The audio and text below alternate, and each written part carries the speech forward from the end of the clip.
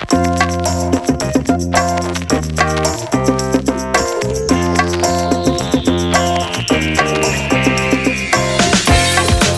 and welcome to the Athletic Business Podcast. I'm Jason Scott. And I'm Andy Bird. And today on the show, we have a special episode for you folks. We've got two conversations, actually, a 2-for-1 episode with Black leaders in the industry. We're going to be featuring two interviews this episode. First up, we're going to be speaking with Jackie McWilliams. She's the commissioner of the Central Intercollegiate Athletic Association.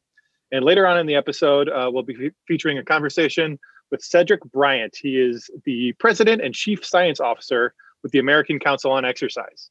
And Andy, I know that you spoke to Jackie for today's episode. What did you guys talk about?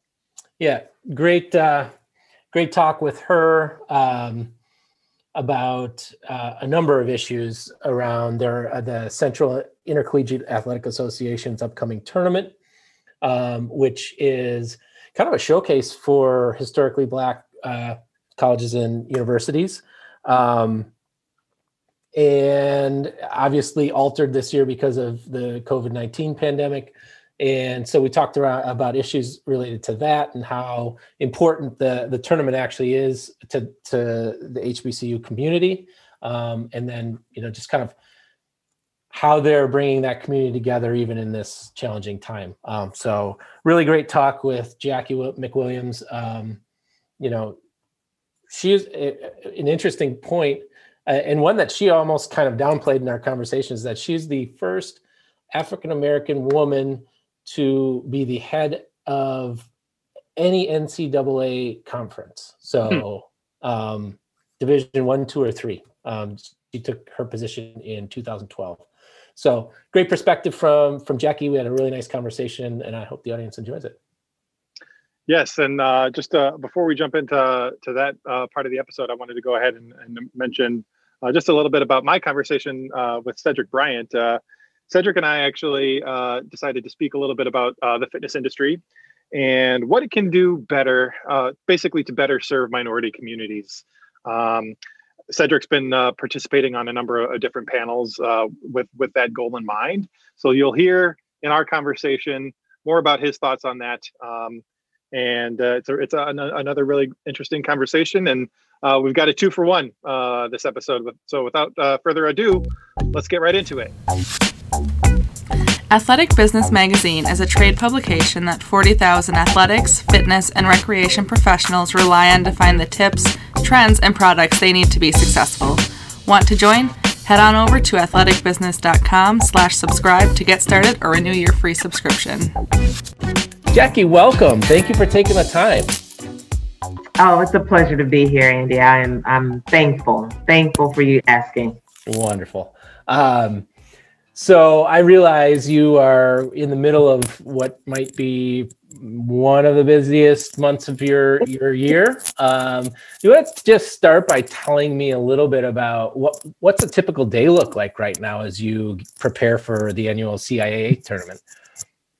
It's been really busy, and I'm trying to understand how it's been so busy even in COVID. And I think, sure, with our team and just the vision and creativity, to keep people engaged, informed, and a part of this great conference, every day, we are having communication with external partners, internal partners, our board weekly, to just keep everybody up on all these fresh and new ideas. So it's really an exciting time, but it has been quite busy. I mean, between CIAA and Women Leaders Board and NCAA commissioner meetings, it's just a nonstop.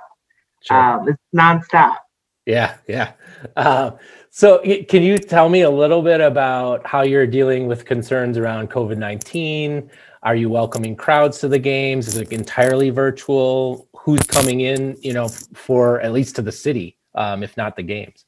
Yeah, so, we started this conversation last summer, trying to prepare ourselves whether we would have a tournament in person or not in person. And if we had a tournament in person, that we would likely not have fans. Mm-hmm. But obviously the board, after looking at, where we are with COVID across the country and then in the locations of our institutions and the continued concerns of the impact that it has in our Black communities, it was determined that we would not have an in-person tournament. So we would focus on creating this virtual platform and experience to engage our student athletes, our sponsors, our fans, alumni in our host city, Baltimore, that there would still be some exposure and opportunity to collaborate. We didn't want to have a dead year. Sure. And so I think the opportunity to collaborate with Bowie State and with Baltimore has allowed us to create this platform. So no, we won't be in person in Baltimore, but we will be in person virtually on this platform that will start early Monday, just like we do in tournament week, and will end on that Saturday, as we would with our championship game. And we'll show old games. There'll be, our fan fest still. There'll be a lot of engagement. We're excited about what we're creating here. Mm-hmm. I think it's very different than what anybody else is doing for an athletic conference, but it's truly an opportunity to still be connected to the community that has created, this great CIAA for now our 76th tournament. Sure. So I guess give me a little bit of the details around how you're actually proceeding here. What is the actual event? Yeah. So just like if you were in person, we would have pretty much all these events. So what we've done is we've just transformed them to be on a platform in virtual, and we've modified them a little bit, based on timing and the days to do it. But we'll still have CIAA High School Education Day. We've engaged the Baltimore City school system, and we've also opened up the door for schools from across the country to be involved. I think the whole point of High School Day is to really engage our students and see what opportunities they have in attending one of our member institutions. We'll still work with NASA. They do a STEM engagement program. That starts on Tuesday. And then on Wednesday, we'll have financial literacy platform. We'll have a mental health platform. Baltimore City will have a Charm City welcome event. Also during the week, we'll have Career Expo, where our partners will still be looking for great talent from our CIAA schools or communities to work at their organizations. The speaker series, Fan Fest will be fun. I mean, everything that we do, from educational to academic, educational, academic to business, engaging our minority women-owned businesses, to showcasing the games, our Hall of Fame on Friday, the Women's Empowerment Series. I mean, and it really goes it's almost like we're in person, but we're doing this virtually. And everyone has a piece of the puzzle to make this happen, between our sponsors, the City of Baltimore, Bowie State, and our 12 member institutions that will also have the opportunity to have engagement within the platform with their own institutions and alumni and fans. Very cool. Very cool. I know that the tournament has a rich history for HBCUs. Can you talk a little bit about what that means to the community? It means everything. Every time I think about our conference, I mean, even, in Black History Month, and luckily in our HBCUs, we celebrate our history 365 days a year. But there's really been a focus this month to celebrate our partnerships with our institutions and tell their stories, the legacy of our families. We have coaches. I think our first post was with the Joiners at Johnson C. Smith University. You have a generation of family that are coaching or administrators in this conference. I mean, 1946 and John B. McClendon, the Hall of Fame is named after him. But even more so, I mean, he just won an award from the NCAA for the legacy for what he has done in the world, and working at a historically Black college and university and carrying the story in other places.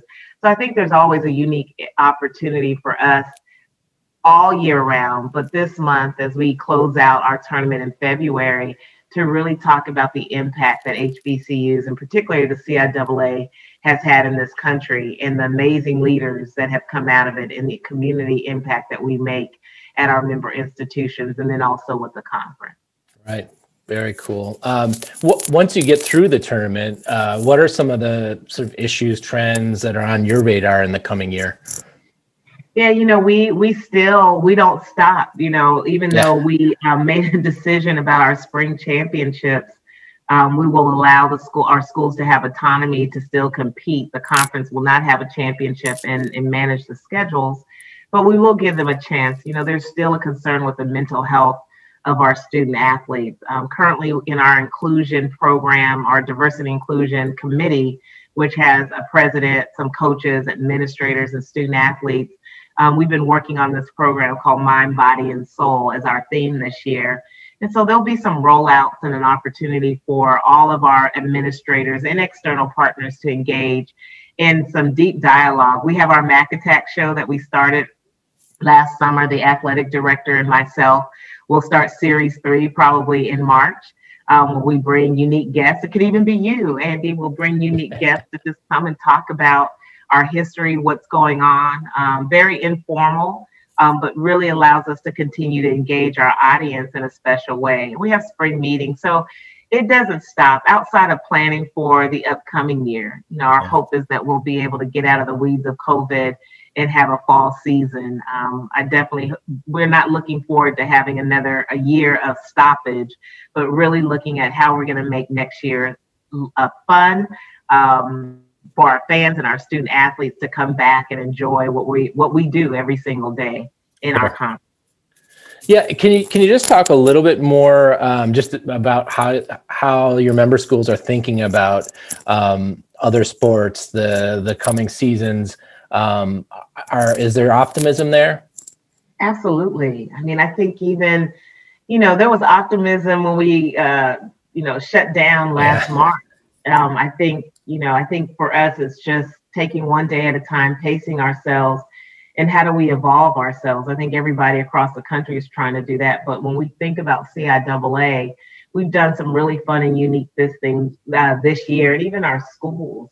And as we come up to this summer and our planning in the spring for next fall, I think we'll figure out what we should do and what we should not do, as we continue to move forward. Where have we been wasteful, or where could we really make more impact? I mean, ultimately, we want our student athletes to benefit from all the things that we do in our 12-member institutions. And so all of our schools are thinking about how we can do things better. I think there's a greater appreciation of sports and why we get to do what we do. I think fans, even in the fall with homecomings, I think we need to be ready because people are going to want to come out and play again.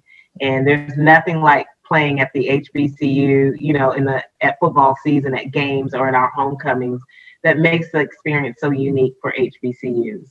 Yeah, definitely. It seems like there's a lot of changes that are going to come out of this. And that mental health piece that you mentioned is really big, both for student athletes and for fans who take so much out of the sports. Anything you see as maybe we'll go out with this question just as a positive. What do you see as maybe some learning lessons, some positive that we can take from the last year of really struggle for the whole country, the whole world, really? Yeah, that's an awesome question to ask. I think about that probably every day. What is it as you're trying to, talk to our student athletes monthly, we're connected to them and just trying to keep them motivated, even when they can't play. And I think what we've learned and what I've learned, even for myself, is that even through challenges, that our conference, we've been through a lot of different challenges, a lot, known and unknown that people know of. But we're a resilient conference and we're a family and community. And if I haven't learned anything more this year about CIAA is that when things go left, we know how to come together, or right, we come together very well in the middle to make the right decisions for our community and for our families and our student athletes. And at the end of the day, we have also figured out that we don't have to do the same things the same, and that we can reinvent ourselves to make it better. And we've done a lot of good stuff that feels good, in our social media platforms and our education and leadership development. And so we tell our student athletes, you may not be able to play, but how can you evolve yourself and see yourself way beyond the field? Because we all have talents that we haven't tapped in. And COVID has really made us look at what we're capable of doing, even in this time. And so I just hope that we've learned to appreciate our gifts and our talents and how we can serve and address the issues that really matter to our communities, and how sport continues to bring us together as a culture, as a people, as a family across the world. And we shouldn't take that for granted. Definitely not. Jackie, thank you so much for taking the time. I know you're busy, and good luck with the upcoming tournament and getting through February. I just want to mention to our listeners that Jackie has written a piece for our April issue that will be a personal best column about your story of becoming the first Black woman commissioner of any NCAA conference. Is that correct? That is correct. Yeah, very, very cool. No pressure. No pressure. Again, thank you so much for taking the time. I really appreciate it. Oh, thank you. It's my honor and pleasure. Appreciate the opportunity. Next up, we've got my interview with Cedric Bryant, President and Chief Science Officer with the American Council on Exercise. Cedric Bryant, thanks for joining us. My pleasure, Jason. We're so grateful to you for taking some time to speak with us. I know that you've been doing a lot of things with focused on diversity, equity, and inclusion this month for within the fitness industry. And I actually this was first brought to my attention with a conversation that you had with Workplace Culture Workout and Club Coach Services, which was titled, when it comes to diversity and inclusion, what is the fitness industry getting right and wrong? So in your estimation, what is the answer to that question? That is quite the loaded question. Right. I would say that what the industry is getting right is that I think most individuals in the industry, from the leaders on down to the people on the floor, I think they do have a general desire of wanting to help people in general, and that includes all people. And I do think that they do have a desire to make their facilities, their services, and their programming attractive to all segments. However, I think what has to happen is that you have to be more intentional than just having that good positive desire. I think you have to take some proactive steps to make your facilities, your programming more inviting to individuals who have typically not been reflected in your general kind of profile of your membership base and so forth. It's very similar to individuals who may not be able-bodied. If you don't take intentional steps to make the facility more accommodating for those individuals, your likelihood of attracting them to your facilities are going to not be very high. So an example is that there's really not great representation of individuals of color in many facilities. Because even if you look at your fitness professionals and you go to your fitness conferences, and I'm sure you've been to a lot of the conferences, you don't see a lot of Black and brown people who are, frequenting those conferences. You typically don't see a lot, in terms of speakers and in leadership roles. And I think we have to be intentional about trying to kind of change that kind of state of affairs, if you will. I think you're absolutely right about that. And, part of, ACE's efforts to kind of move that forward, I think is part of what you're doing with these Black History Month dialogues. Can you tell us a little bit about, where that idea came from and what you're kind of discussing this month? Sure. Actually, we've been on a bit of a kind of an intentional crusade, if you will, since the events of the summer that I think got a lot of groups attention. And, our organization as well had to do some introspection and say, okay, how are we doing with, in all of these dimensions and areas? And so, like many groups, we made donations to various social justice groups and so forth, but we didn't want it just to be write a check and kind of soothe our conscience. We wanted to actually do something that could truly be impactful. So we set out to kind of come up with these equity, diversity, and inclusion aspirations for us as an organization.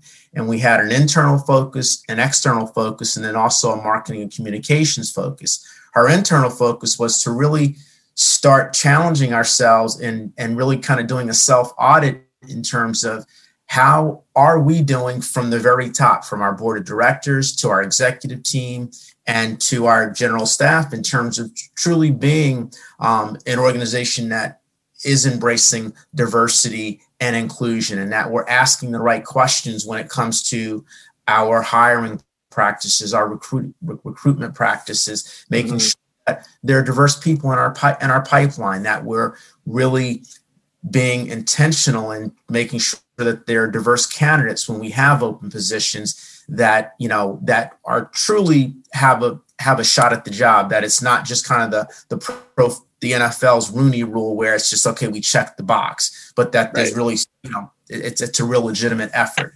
And we also want to make sure that, okay, once we bring people onto the team, do they feel a sense of belonging? Do they feel welcomed, included? And that's really that whole inclusiveness, is that you really have to make sure that you try to identify and address any blind spots that you might have that could make the environment one where, okay, you brought the person on board, but they still feel isolated. They don't feel like they're a part of the team.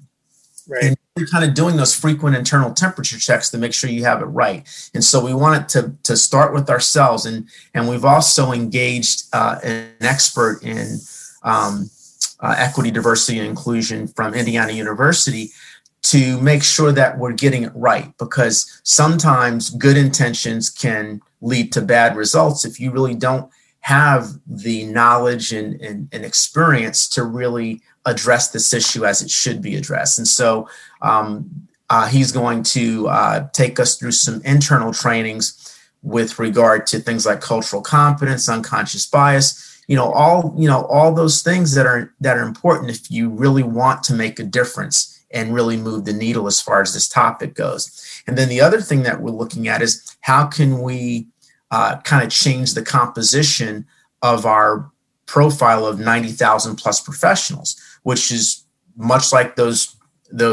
industry events that I talked about. And so we're looking at trying to go to places where you might be able to attract some young minds of people who are different than what the typical profile is. And so an example is that we're looking to do some work with the HBCUs to make opportunities available to their students to become part of the fitness industry, which can be a very rewarding and fulfilling profession and job for them that I think many times individuals just don't even think about when you're a college student in terms of what are my various opportunities if I'm an exercise science major, a kinesiology major, or even, if I'm a psych major, health coaching and so forth. So we're looking at trying to be creative and intentional about identifying opportunities to attract more young folks to the profession. And then from a communications and marketing standpoint, one of the things that we've done, and it sounds like a small thing, but we're really trying to be intentional about our use of imagery, of words, to make sure that it truly is reflecting who we say we want to be. Right. Yeah, I think that you outlining all of those steps that you've been taking, I think that's prescription that I think a lot of organizations could benefit from, regardless of their size and their scope, is just kind of being introspective and looking inward and trying to take steps internally towards, actually achieving some of these diversity, equity, and inclusion goals that I think a lot of organizations maybe set for themselves, as you said, after the events of this summer.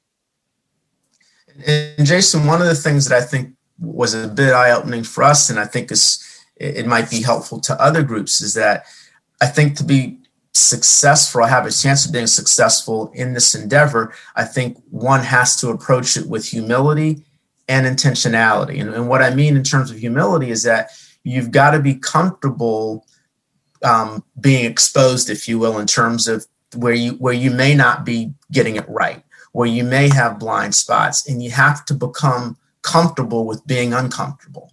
Right. And cuts across everyone, and I liken it to training. You're not going to grow and develop unless you push yourself outside your comfort zone. Right. And it's the same thing with this. It's a different kind of spin on the old phrase, no pain, no gain. That's right. Right. Shifting gears here a little bit to kind of actually talk about some of the issues on the ground. Sure. There's been some troubling data about access to health and fitness resources in, predominantly Black neighborhoods, minority neighborhoods, which obviously creates all sorts of compounding problems for those communities, including stuff like higher rates of obesity, which in turn creates additional compounding issues. Yes. What can the fitness industry do to improve this situation? Well, it's funny you mentioned that, because if you think about what's top of mind for everyone now is the pandemic and COVID. And we know that African Americans, as an example, suffered disproportionately from some of the worst outcomes with regard to the pandemic. A greater risk for contracting the virus, a higher rate of hospitalization, and a higher death rate. All things that no one wants to be a part of that club. And Right. One of the things that it's those disparities that she talked about that contribute greatly to those disturbing stats. And a lot of the issues are kind of lifestyle behavior issues in terms of activity habits, nutrition habits, stress, a lot of things that some of these things are beyond people's control too, because of the environment that you live in. But one of the things that I think we as the fitness industry can do is come alongside healthcare and be part of the solution in helping individuals on that journey of lifestyle behavior change. And because, health coaches, exercise professionals, they're trained in helping people live healthier, better, more active lifestyles. And so if we can be intentional about going into the community and making these services available, in terms of, and working with areas where individuals that are in these vulnerable communities tend to congregate. So work with local churches in terms of, offering, fitness opportunities, little brown bag lunch meat, so you can teach about, kind of basic, good eating habits and how to manage stress. You can, do yoga class. You can do a number of things. You can work with the barbershops. When I was working on my doctorate, one of my areas of interest was hypertension, and so one of the effective programs was teaching barbers how to take blood pressure, so that you help individuals who come in to be made aware if they might be suffering from high blood pressure. Because what is it? It's the silent killer, because it goes undetected, and many men of color tend not to go to their doctors on a frequent basis for those, preventive checks, if you will. So, but they will go to the barbershop. Right. Yep. If you can, again, I think we just have to think about ways in which we can help to make these services more readily available, more accessible, more affordable for individuals of color in vulnerable communities. And I think some of the onus is on organizations like ACE and ACSM and others, where we provide incentives for our professionals to go and provide their services there. And, whether it's in terms of offering them continuing education credit to do so, letting them, earn points that they can then use, for other purchases and so forth. But we really have to, it has to be a team effort to try to make those services more available. I think your point about incentives is a really interesting one, because I feel like it's a point of discussion when we talk about investment in some of these communities that need it. A lot of the time, the discussion centers around, investing in those neighborhoods might not be as profitable as maybe investing into other neighborhoods. So what you mentioned about, organizations trying to incentivize investment there, maybe not necessarily through dollars, but through other means, is obviously a creative, solution towards at least pushing stuff in the right direction. I hope so. Yes. Mm-hmm. So another thing that I wanted to bring up is obviously, you touched on this earlier, is the COVID pandemic has done what the pandemic has done to accelerate trends, both good and bad. How has the pandemic affected the situation when it comes to access to health and fitness? Well, one, it's certainly limited the abilities to gather in person, but that could be a blessing in disguise too, because with so much being offered in terms of kind of digital and remotely, that some of those experiences can be delivered in a much more costly, convenient, and affordable way. So it could serve as an opportunity to really help to kind of better level the opportunity field, if you will, in terms of access and exposure. The other thing too is that I think what is happening too is that a lot of professionals and organizations are looking to do things outdoors. There's a great example of a program up in LA County. It's called 3 Winds, and a university professor at Cal State Northridge had the great idea of, let's utilize these parks that aren't being used and pretty much ignored, and let's provide fitness classes for the local residents, many of whom would never be able to afford going to most of your typical fitness facilities. So they can't get that quality experience. And what he did, he was a kinesiology professor, and he wanted his students to get practical hands-on experience in addition to the great theoretical training that they got through their college courseware. And so what he would do is he'd take his students, they would develop these classes for multiple levels, kind of low, moderate, and high fitness levels. And you see these people in the park having a wonderful time, connecting as a community, getting exercise, getting healthier, becoming more active. They would, do some education about nutrition and so forth. And they're reaching, 1,000 folks, providing these classes 3 times a week. And what do you think happened to the park? All of a sudden, the park is this meeting place, this congregation, if you will. So the park gets cleaned up. Mm-hmm. The people love connecting with each other. The students win because they get some real life hands-on experience before they graduate and go into the workplace. And so I think we need to have more programs like that and really be able to replicate that throughout the country, where we can, take advantage of existing resources, existing sources of expertise in terms of people, and kind of marrying those and meeting these communities with the great needs that they have. I think that's such a great example of, applying something at scale, right? So we know that exercise is super important to individual, wellness and health. But when you apply that, at scale, it can have a big impact on public health and exactly. It can really kind of boost the community. So that's a fantastic example of that. Let's see here. Skipping down here a little bit. What can the fitness industry do to not just better serve communities of color in terms of, clientele, but also in terms of how we're represented within the profession, staff member recruitment and retention? You touched on that a little bit earlier, but I'm wondering if you could maybe expand on that point.